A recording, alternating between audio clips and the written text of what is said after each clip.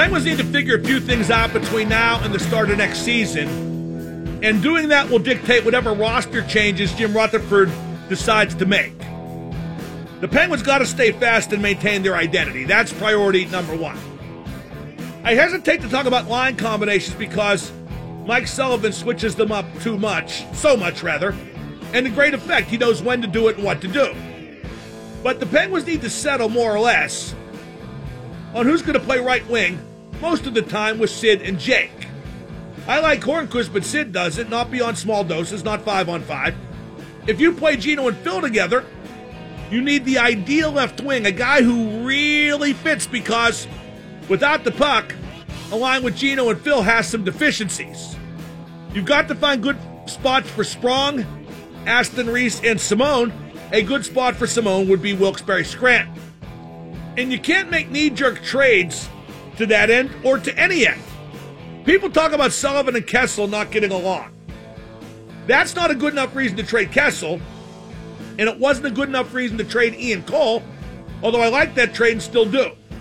Some of you idiots still want to trade Letang, and that's moronic on so many levels. You need a number one defenseman, and Tanger is going to bounce back. The point being, a little in-house friction doesn't mandate a trade. One bad season doesn't mandate a trade. You got to think things through, and Jim Rutherford will.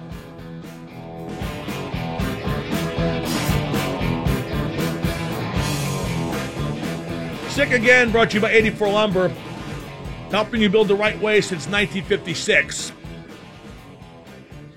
By the way, Jake Gensel has reached Pele status with me, and I think with Penguin fans, like Sid and Gino. It's not Crosby and Malkin, it's Sid and Gino, and I just call Jake Gensel Jake at this point. Well, we can't get a hold of Yoey either. Security issues at the airport. You know what I'm going to do one week this summer? Have a no-guest week. We've got to punish the guest for not coming on. They think they're doing me a favor, they're not. No offense to Yoey and Stag, but if you say you're going to be on, you should be on. And I guess Josh has security issues at the airport, and he is on the TSA list of people to watch. I know that for sure. But, just, if you say you're going to be on, be on. FFS, it just makes this show so friggin' difficult to do. And this shouldn't be difficult. I make it far more difficult than it should be, but it's not supposed to be difficult. In fact, most people just do it off the top of their heads with minimal preparation. If I work with a partner, that'll be when you know I've given up. Or rather chosen to take the easy route, because I intend to milk the paycheck as long as I can. But if you do a show with somebody else, like for an average show I have, and I know you don't care about this, but my secret weapon is I don't care that you don't care about this. Huh? Gotcha. I have like 7 or 8 pages of notes.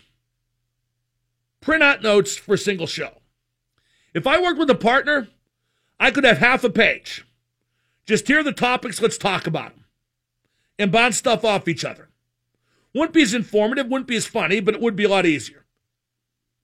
Anyway, I do wish we could debate Messi and Ronaldo. And I do wish we could debate Messi now being just about out of the World Cup in the group stage, Argentina underachieving again. What's that do to his legacy? And is that fair to Lionel Messi? One thing about Lionel Messi, when things go bad, he gets worse.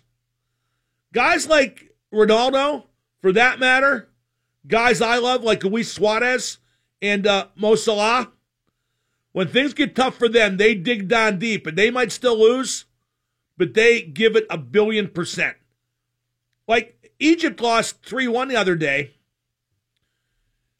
but Salah got a late goal on a penalty and just played really well the whole game. Messi today, once they were down, even 1-0 in the second half, he just disappeared. Let's go now to a proud son of Iran. They're doing well in the World Cup. He is the Egyptian magician, Bob. Hello, my friend. How are you? Hi, Mark. How are you? How about those Iranians? Well, I tell you what, the first half against Spain, they come in and they just just defense, and I'm like, you can't give Spain that much possession because they are a possession team anyway. And we saw what they could do in the second half, and they scored a goal. Bob, let me interrupt you because nobody cares. I was just trying to make conversation, but they're 1-1, and I think to ask for more than that would probably be unrealistic. If you get a result against Portugal, maybe you get through. Anyway, you want to talk Penguins? Well, as far as the Penguins, look, Castle was invisible. Okay, we didn't get anything from Brassard. Tanger made lots of big, giant mistakes. You're talking about in the playoffs, correct? In the series against Capital. Right, go ahead.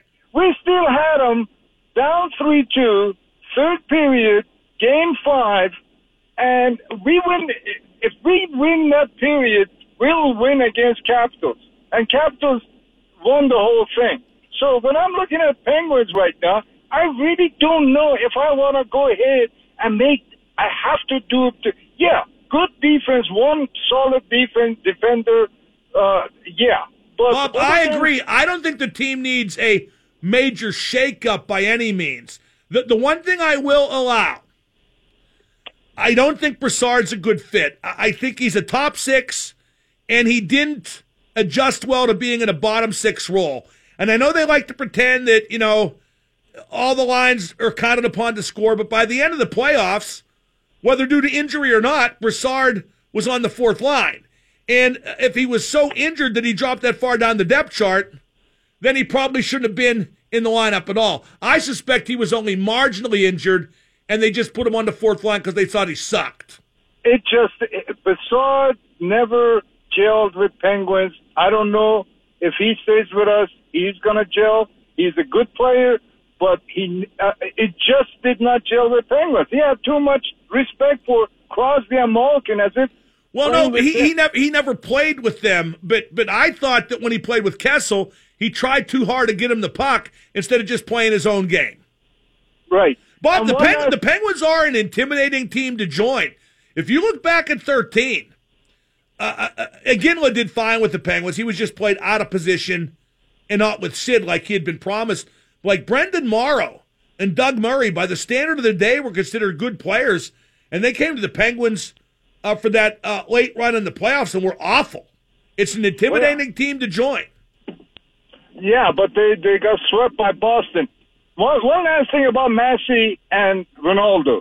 What I've seen so far, I saw Ronaldo being prepared. He prepared his body and everything, and he is putting it up. He is in the defensive line, and then he runs like the racehorse all the way down.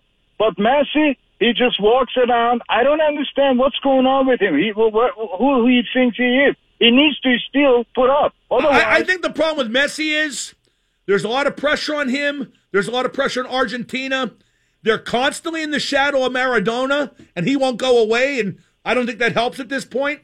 And I don't think he can handle the pressure, Bob. Pure and simple, I don't think Messi can handle the pressure, especially not the pressure of a World Cup where, Argentina hasn't won or even come close since Maradona. Let's go to Timmy in Polish Hill. Timmy, you're on the Mark Madden Show. Hey, Mark, is Tristan Jarry a viable trade piece at all this offseason? Put it this way. If you were an opposing team, would you want the guy that couldn't beat out Casey DeSmith for the number 2 job? I mean, you hear so much, you like to bash, certain people like to bash Pirates for their missed hits on prospects, but you kind of heard that this kid rumblings that this kid was the second, coming of... No, nobody ever said he was the second coming of anything. He was a second-round draft pick. If he was the second coming of anything, he would have been a first-round draft pick. And please don't compare the job the Penguins do drafting and developing to the Pirates. Don't compare the Penguins to the Pirates in any friggin' way. Well, I'll be honest with you. Actually, it's funny you said that because if the... Well, you can be as honest as you want, but what you're saying is pure lunacy. You make yourself sound... Well, okay, go ahead. Tell me how the Penguins and Pirates are similar. Go ahead, Einstein. You tell us all that. Okay, Einstein, if the Pirates would have won the lottery as the Penguins did, they would have got Bryce Harper. But they didn't. If the Penguins would have got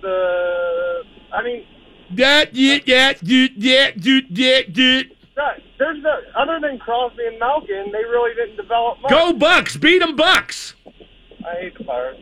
I hate you too. Yeah, you know what? I'd kick your ass. You really wouldn't. Oh, I'd kick your ass. I'd hit you so hard your girlfriend would be pregnant. Thank you for the call.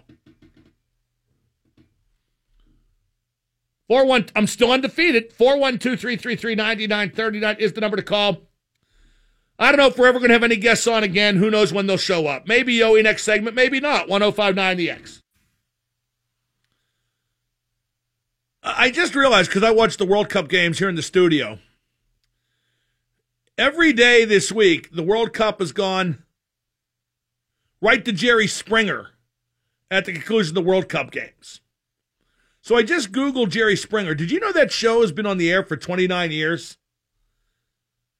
Obviously, that being the case, it's been very successful. But how has that bag of excrement show survived 29 years? That says as much about the decline of America as anything you can think of. We've been talking about potential Penguins trades that might be made at the NHL draft. Don't forget the first round is tomorrow night. The Penguins don't have a choice, although I've heard Rutherford wants to trade up to get a first-round pick. I just don't think he'll sacrifice what would be necessary off the current roster to do that. I've also concluded the most likely Penguin to be traded is Derek Brassard because he's not a fit. He's not a third-line center. He didn't play well in his tenure after being acquired in that big three-way deal from Columbus. And just is going to move on. I think for his sake, for the Penguins' sake, and maybe Shane can be the third-line center, maybe not. If they use Shane purely as a checker on the third line and don't put Kessel there, put Kessel with Malkin, then yes, I feel like Shane can do that job. But this is where you'll see if Jim Rutherford has an ego. And I don't think he does. I think Jim judges himself by how often the team wins and not by whether he, quote-unquote, wins individual trades or not. Because I figured the return for Brassard would be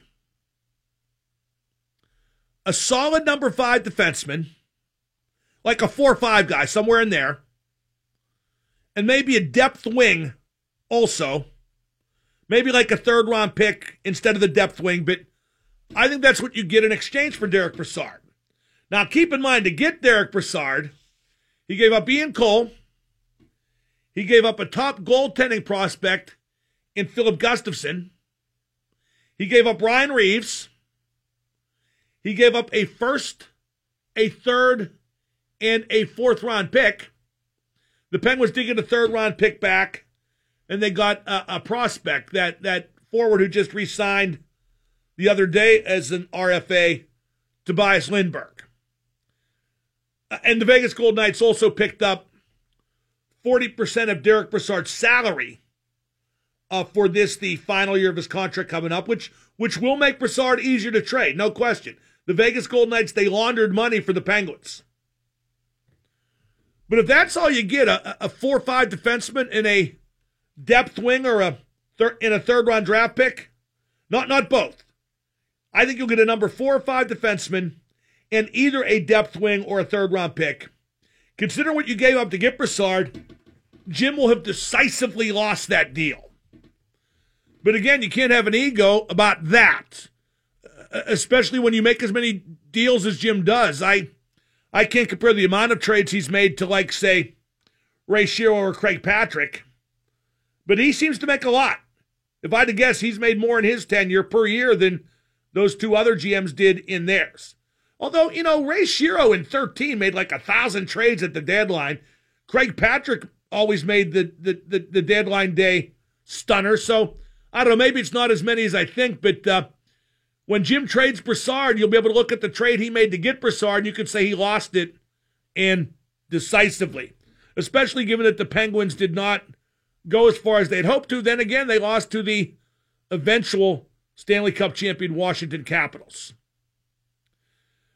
I'm getting all these tweets. Instead of reading the tweets, let me just sum up what they are saying. They are suggesting that Rutherford at the draft that starts tomorrow night They want Jim to trade all the Penguins' bad players for all of their good players. Let's hope that can happen. I posted on my blog page today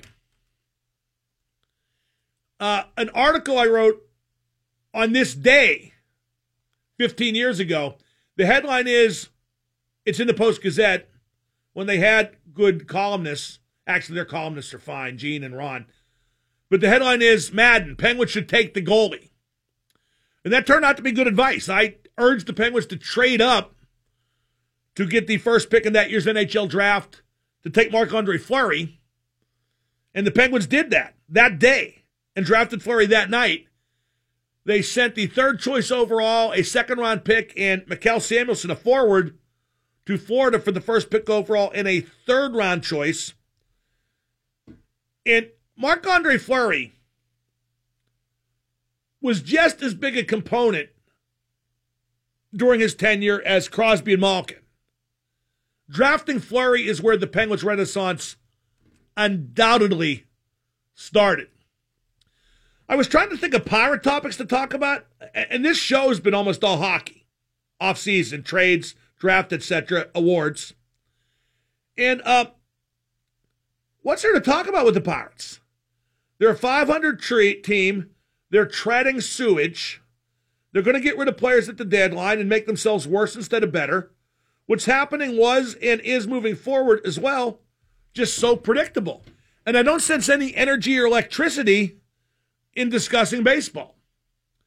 Let's go to Virgil in the Hill District. Virgil, you're on with Double M. What up, man? What up, man? Don't you think them not winning a Stanley Cup would have always indicated that Jim lost that deal in the Brassard trade? No, okay. I just think the fact that Brassard was on the fourth line by the end of the playoffs indicates that Jim lost the trade. And once he gets traded this offseason, which I think he will, that kind of confirms it. Or at least that Jim was dissatisfied with the trade. But we can't ignore that Jim gave up an awful lot to get the guy. But, that's okay. Rutherford's made a lot of trades. Most have worked out. He's won 2 championships. It doesn't always work out the way you hope it will. No, and I don't know if they've announced it yet or they're going to do it tomorrow. How much did the cap go up, $2 or $4 million? Have they announced that yet? It went up almost $5 million. Okay, so, maybe you aren't this school of thought and you just think the money can be used better. I'd ride him out for a month and a half. And I'm not discounting that possibility, Virgil. Okay, because now here's the thing. I don't think historically, and maybe I'm wrong, you're a better Pens historian than me, but I don't think this team does real well with the acquiring of someone who's supposed to be that vital or that important as a third or fourth line center. But, I'd like to see him, if he was hurt, I'd like to see him healthy and as the third line center. You know what's weird? Derek Brassard, and I've said this repeatedly, Derek Brassard's not a third line center. The best third line centers are actual third line centers. And he's not at the point in his career where he probably wants to sacrifice the way he plays. Then again, they put him with Kessel. I don't know. It's just not a good fit for whatever reason. I'm confusing myself trying to figure out why it wasn't a good fit because in some respects, if you're going to play him with Kessel, it should have been an acceptable fit. Then again, by the end of the playoffs, he was a fourth liner, which I thought was ludicrous too. I would have never put him on the depth chart below Sheahan, even injured. He'd have to lose a leg, Brassard would, for me to put him on the depth chart below Riley Sheahan. No, and you always talk about it. In the years they didn't win in the playoffs, it's because the stars didn't always produce or they weren't always healthy. So I know you want third-line scoring, and that HBK line was a total anomaly, and that's never going to happen again. To try and recreate that is just false hope because, like you say, third- and fourth-line centers are there for a reason, and to try and get third-line scoring that was that historic isn't going to happen. So why chase the unicorn? You say historic, I say fluky. But I guess really when you look at the success of that HBK line, they're one and the same. I was going to say that before we let Virgil go, it is tough for a top 6 center to drop down and be a bottom 6 center at Brassard's age. At the point of Brassard's career where he probably still feels, okay, this is the way I play, and I play like a top 6.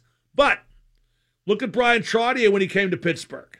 He was one of the best centers in hockey for over a decade, but it was winding down, and he was a smart player in the first place, and he came to Pittsburgh and didn't overhaul his game.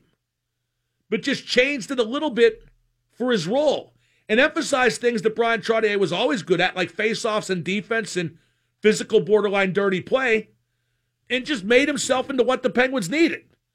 But then again, I'm not going to compare Derek Brassard in any way, shape, or form to the great Brian Trottier, as I've so often said. Trotz and Mario made the Hall of Fame the same year, and I wrote a column for the lamented and defunct Penguins Report at the time, and it said, give me Lemieux and Trottier in their prime. You could take any other two centers ever in their prime, and that includes Gretzky and Messier. Give me Trotz and Mario, and I will beat your brains out. Josh Yohe up next, we think. 105.9 The X. Joining me now from Dallas, where he's covering the NHL draft for The Athletic, we welcome Josh Yohe. Josh, before we get to Penguins talk, what's your take on the NHL awards that were handed out last night in Vegas? Taylor Hall as MVP. Did any of those awards strike you as anything other than you expected? Not really, Mark. I actually voted for Nathan MacKinnon, but I didn't have a problem with Taylor Hall winning. It was not a great crop of MVP candidates this year. There were probably 7 or 8 guys you could have made an argument for, but I don't think there was one real obvious candidate. MacKinnon, to me, was just so dominant every time I saw him play. And Colorado was the worst team in the league last year, so to me, he was the guy. But I didn't really have a problem with Hall winning it. He certainly did have a great second half to help the Devils into the playoffs. Barry Trotz was confirmed today as New York Islanders coach. I guess we shouldn't be surprised, but I still don't think that's going to keep John Tavares there. What do you think, and what do you hear?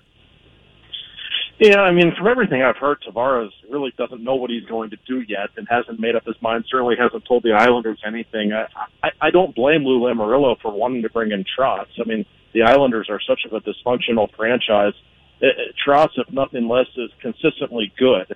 Yeah, he's had a lot of playoff issues over the years until this year, but to be consistently good in a playoff team would be a step in the right direction for the Islanders.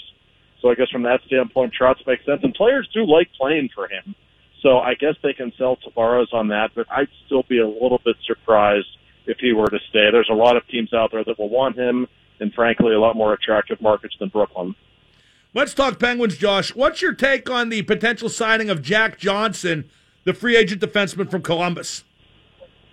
Well, it's all about the money. I mean, I think it was Bob McKenzie that said Jack Johnson wanted $6 million a year. No way. Crazy. I'd give him half that, not much more.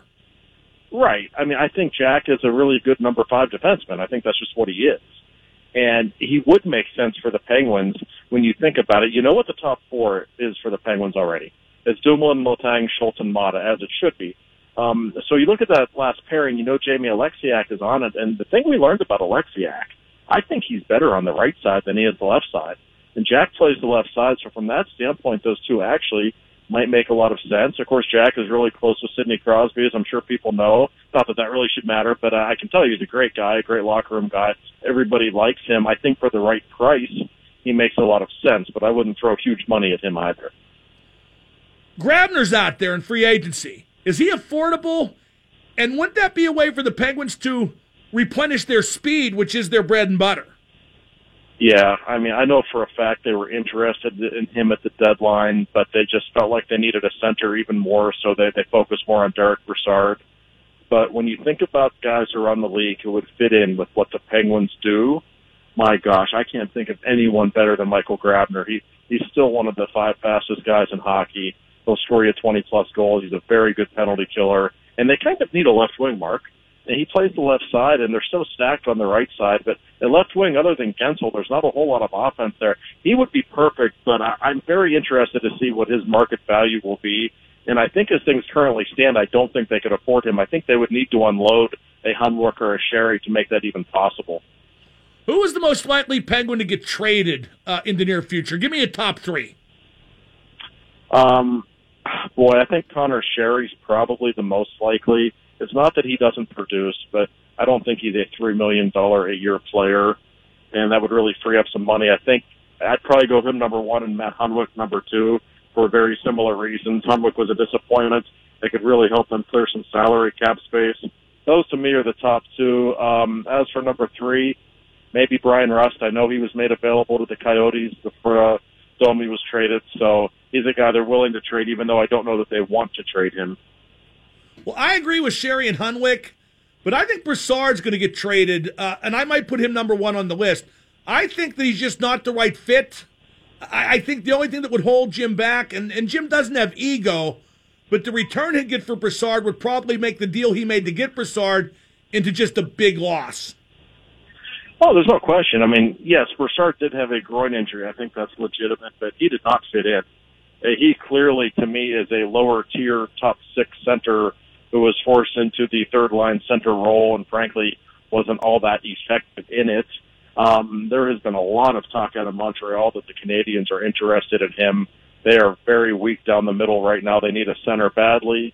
Jim would trade him for the right price. I don't think he's going to trade Brassard just for the sake of trading him, but I hardly think he's untouchable. And if the Penguins would get a winger who can score in return, I think they would do it because I do think they're fairly comfortable with Riley Shane as their third-line center, at least for now. And they can always go out and get another center if they want. Well, what return do you think potentially they could get for Brassard? I don't know about a winger that could score, Josh. I kind of put the price at a number 4 or 5 defenseman plus a second or third round pick or maybe a decent wing. Yeah, that would be fine. I mean, they would like, ideally, to get one more defenseman. I think the plan for Jim, he would like to unload Matt Hunwick. He wants Chad Ruhwedel to be the number 7 defenseman. And Ruhwedel's defense, he's a good 7 defenseman, but that's what he is. And they would love to have one more bottom-pairing defenseman to play with Alexiak. And if they could get that in a trade, for Brassard, would they consider it? I guess they would. I don't know, though. I'm curious. I still think there's a feeling in the Penguins organization that they would like to see Brassard play for an entire season, get comfortable, and see how things go.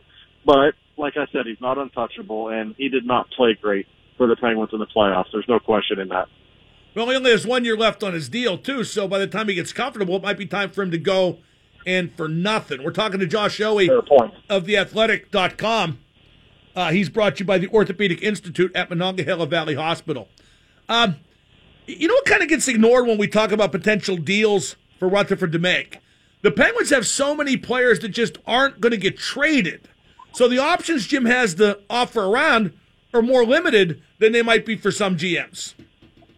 No, that's right. And I'm not expecting Jim to make some kind of a blockbuster this summer. I know, we've talked a lot about Phil Kessel, and I'm sure you'll hear Letang's name pop up. But I think Jim very much feels that the Penguins are better with those two guys, and unless somebody blows them away with the deal, that's not going to happen. The Penguins just want to add a couple of complementary players, and it's easier to do that in a trade than it is in free agency, simply because I think history shows that spending a lot of money in free agency doesn't really work, quite frankly, and the Penguins don't have a lot of cap space, so it's easier for them to trade someone who makes money in return for someone who makes money. Is there any way Mata gets traded? I don't think so, but they might sign Johnson. I think they overrate Alexiak. I think they might think he could be a top 4, and certainly Mata would be in demand if he were at all available. Well, if they want to trade somebody and get a huge return, Ole Mata would certainly be a guy who could do that. He's a very accomplished 23-year-old defenseman. I guess it's possible, but I think that's unlikely. Just in conversations I've had with Jim Rutherford, he really thinks the world of Ole, and he is so comfortable with Brian Dumoulin and Ole Mata being just a couple of anchors on that blue line for the next 5 years, just being the top 2 guys on the left side. Guys like that in their 20s are not easy to come by. Yes, they could get a huge return for them, but I don't think it will happen. And Ole had a really good year last year. He was finally healthy.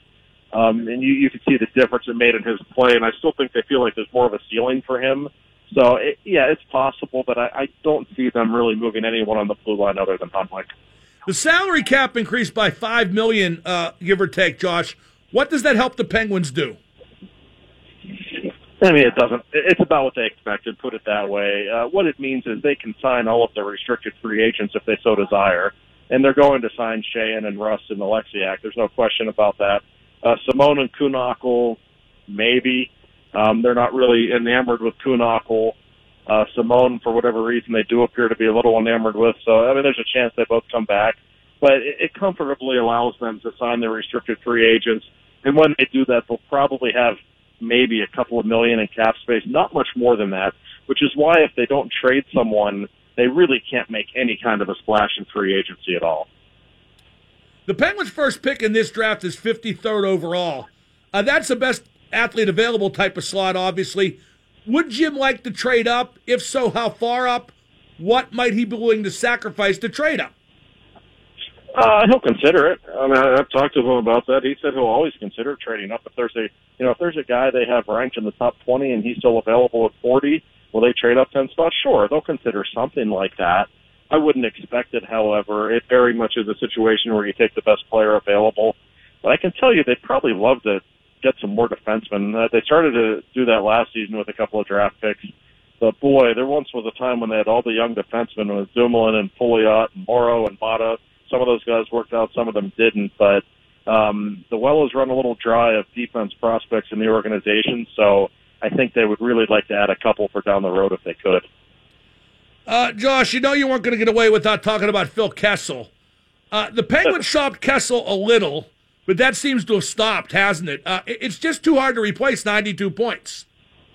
Yeah, from what I've been told, and I know you've talked about this a lot this week, Kessel's okay with being traded. He's not demanding a trade. I don't think he really cares.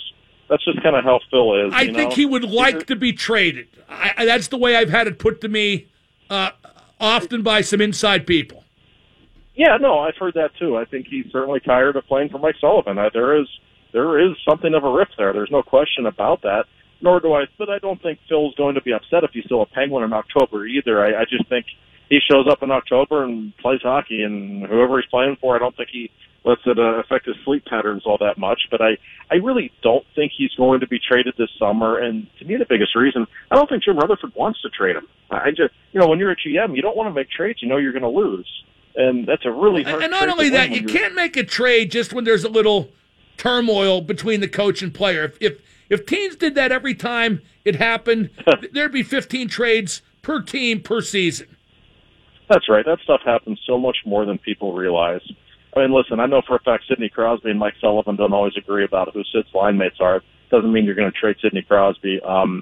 So, listen, Phil's not untouchable. If somebody blew them away with an offer, sure, they'd consider it. And I know for a fact they've heard from teams about Phil Kessel. I know the Los Angeles Kings were a team that was interested for sure. But I don't really think it's going to happen because the Penguins are in the business of winning Stanley Cups right now. And Phil Kessel's going to help them do that more than any return possibly could. I think that Phil needs to lighten up and appreciate what the Penguins have done for him instead of being unhappy all the time. He got 92 points, Josh. I think the coaches probably deployed him in relatively effective fashion for him to have a career high. Why is he always so unhappy? I just think it's his personality. He's one of the grumpiest people I've ever been around. I don't dislike him. I'm actually kind of amused by him. But for a guy he's a cartoon character. He is. I mean, for a guy who plays hockey for a living and who makes $8 million a year, I don't think I've ever seen him smile. Like I think, Phil's life is pretty good. And I will say his teammates love him. They get a kick out of the whole grumpy nature that he exudes. But, yeah, you would like to just say, Phil, lighten up a little bit. What are you so upset about? Like, life isn't so bad. But it's just his personality. And listen, he doesn't care for Mike Sullivan so much, I don't think. But I bet you he didn't care for Randy Carlyle or any other coach he's played for either. I think if he played for Tocchet, his buddy in Arizona, he'd hate Tocchet inside of 2 weeks. Probably. I mean, I know those two have a good relationship, but Rick was the assistant coach in Pittsburgh. It's a little different when you're the head coach. There's different responsibilities, different way you have to treat people. And yeah, Phil doesn't like authority, and that's exactly why fans love him, because he's so anti-authority, but it's exactly why coaches understandably don't like him. I've been saying, I think it's time to take the kid gloves off with Phil as far as the whole organization's concerned. If it wasn't for the Penguins, Phil would still be the fat guy who eats too many hot dogs. That's what he was before he got here, Josh, and Pittsburgh made him every bit as much as he helped Pittsburgh. You're right about that. The Penguins organization went out of its way to give him glowing remarks every chance they got after he was acquired. The whole selling of the Phil narrative was very much prominent in the Penguins organization. Hey, he's a good guy. Hey, Toronto portrayed him in a negative light. And I'm not saying that's not true. I don't think Phil's a bad guy at all. But, yeah, the Penguins have been extraordinarily good to him. That's his Pittsburgh. And, okay, so maybe Mike Sullivan yells at him sometimes, or maybe Mike Sullivan doesn't always let him play with Gino like he wants to. But I don't think he has anything to be too upset about. Funny you mentioned that, Josh. Phil wants to play on a line with Gino, and he tells everybody who will listen that. Has anybody asked Gino who he wants to play with? I think Gino likes playing with Phil, but I don't You think sure? Gino's one to really. I haven't heard otherwise. I don't think Gino particularly cares who he plays with. I know Mike Sullivan prefers Gino and Phil apart, that's for sure. I know Phil wants to play with Gino. I don't know. Well, now, on the other side of that coin, Josh, I think Mike Sullivan has to understand that HBK in 16 was a fluke, and you can't manufacture balance artificially just by dividing up your three best players. No, I completely agree. A lot of things had to happen that year. And remember, he was playing with Bonino and Hagelin, two guys who were great second-half players and who aren't very good in the first half, and that was all part of the magic of that line, no question. I don't mind Malkin and Kessel together. Listen, they score. I kind of like them together, to be honest with you. But, no, I'm actually very curious to ask Gino about that. I honestly don't know how he feels about playing with Kessel, but Malkin's one of the guys who makes anyone with him better, and I think he knows that, so I don't think he loses any sleep over it. Josh, great stuff. Enjoy Dallas. We'll talk when you get back. All right, Mark, you got it. That's Josh Yohe. Check his work out at theathletic.com. Which Penguin is most likely to be traded? Not who you want to see traded. Which Penguin is most likely to be traded? Josh and I, our top three, each included Sherry and Hunwick. He put Rust as the third guy in his. For me, the third man was Hulk Hogan. No, wait, that's the NWO. The third man for me is Derek Brassard. What are your thoughts? 412-333-WXDX. Double M on the X. What do you think about the possibility of signing Jack Johnson? The Penguins are interested. What about the possibility of them signing Michael Grabner, who they looked at as a winger at the trade deadline? He went from New York to New Jersey, the Rangers to the Devils instead. But what about going out and getting him now and giving the Penguins a pace car to refuel their speed? Their speed, which still is their bread and butter, but wasn't quite as fast as it was in playoffs past. Maybe that was fatigue. Maybe it was age. Maybe it's nothing to worry about.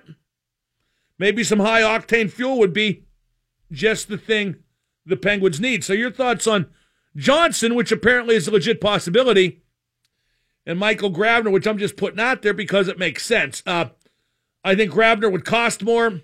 Johnson would cost less. Is win your priority? Is defense your priority? Your thoughts on Johnson and Grabner. Grabner's attributes speak for themselves. He's still in his prime. Jack Johnson, well, not so much. And I emphasize, if you overpay him, if you make him a top four, and or Jack Johnson stinks, it looks like you did Sid's buddy a favor. It's a bad look. So if you get Johnson, you better pay him what he's worth and no more. Play him where he should be and no higher on the depth chart, and just hope he doesn't stink. To be honest, I know you can't think like this if you're a GM. You get good players. But bringing in Sid's buddy, that's a bad look from the get-go unless he's real good. And I would pay him $3 million, maybe 3.5, but no more than that. If I'm Jack Johnson, although every time I suggested a free agent athlete takes less money than he could get, every time I suggest that, I immediately feel foolish because I wouldn't do that. I wouldn't give a hometown discount. I wouldn't look for other reasons to sign with a team besides money. I mean, yeah, geography, the location of the city would figure in. The team's chances at a championship, or at least to compete, would figure in. But mostly I'd be just thinking about the money. But if Jack Johnson still has anything left in the tank, and I'm sure he thinks he does, whether he does or doesn't, well, we got to see. He looked terrible. Had bad numbers, too, playing for Columbus this past season. Got scratched for every playoff game on top of that. But if Jack Johnson came to Pittsburgh, signed a one-year deal and played great, then he could get one more big long-term deal. He's not going to get more than 2 years from anybody. Just isn't. Not at this point in his career. Unless he plays great next year and makes that his meal ticket for a multi-year deal, more than 2. And probably not even then. The guy's 31. You don't know what you're going to get from him from here on out, except that probably it will be worse next year than it is this year, and even worse the year after that. 412-333-9939, the number to call. This segment brought to you by 84 Lumber, helping you build the right way since 1956. We're going to talk more about Bob Nutting wanting money from the states via gambling revenue to help keep up PNC Park. That's amazing. That story, that letter, I saw it. I read it yesterday. It is absolutely amazing. All the guy ever wants is more. We'll get to that just around the corner. I still think it's hilarious. Like I said at the show's open, it's hilarious that the Pirates had that crap lineup with Osuna and Freese and Sean Rodriguez in it yesterday. And it rained and rained and rained and rained and even flooded the tunnel to the dugouts at PNC Park.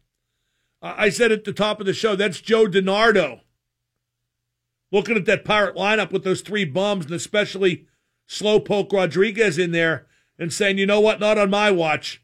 He spared the paying customers that atrocity of a lineup. Joe DiNardo looking out for Pittsburgh, even from heaven above, after being buried, laid to rest yesterday. Let's go with John in the car. John, you're on with Double M. Hey, Mark, question. Hornquist would have been an unrestricted free agent at the end, right now. Yes. July 1st. Do you think the Penguins would have been better off letting him go and then going out and signing Grabner? No. Okay. Hornquist is the heartbeat of that power play, and they don't have enough players like him. Why would you get rid of the best of the bunch? That gritty type player down low. There's some things about Patrick that Sid doesn't like playing with him because he doesn't have that touch through the neutral zone or that speed, but the Penguins need him very, very badly. I find myself wondering what Grabner's going to want in free agency. He only made $1.65 million last year. What's he going to get now in free agency when he's going to be, fairly in demand? I don't know. Oh, no, wait, he only made $1.65 million this past season. His high was $3 million. He had a 5-year deal at $3 million per that commenced from 2011 through 2016. But this past year, just $1.65 million. I think he's going to get at least $4 or $5 million. He's as far as speed goes, in a speed era, he's the flavor du jour. I think he'll get $4 million anyway. And the Penguins won't want to pay him that and won't. You look at what they gave Sherry, $3 million a year, they got to regret doing that. Just got to. Sometimes you spend that money because you think the guy deserves it, but then you got to think before you do it, and certainly after, it doesn't matter, but you got to think, okay, this guy might deserve it within the context of what he's done so far, but would the money be better spent on another guy somewhere down the road? For example, what if you could take that $3 million Sherry's making, plop another $1 million on top of that, and have Grabner? I mean, come on. That's not even a choice. In just a few moments, Bob Nutting talk. He's not nuts. He knows exactly what he's doing. He has one goal, and that's to get every dollar he can out of this stinking city. 105.9 The X.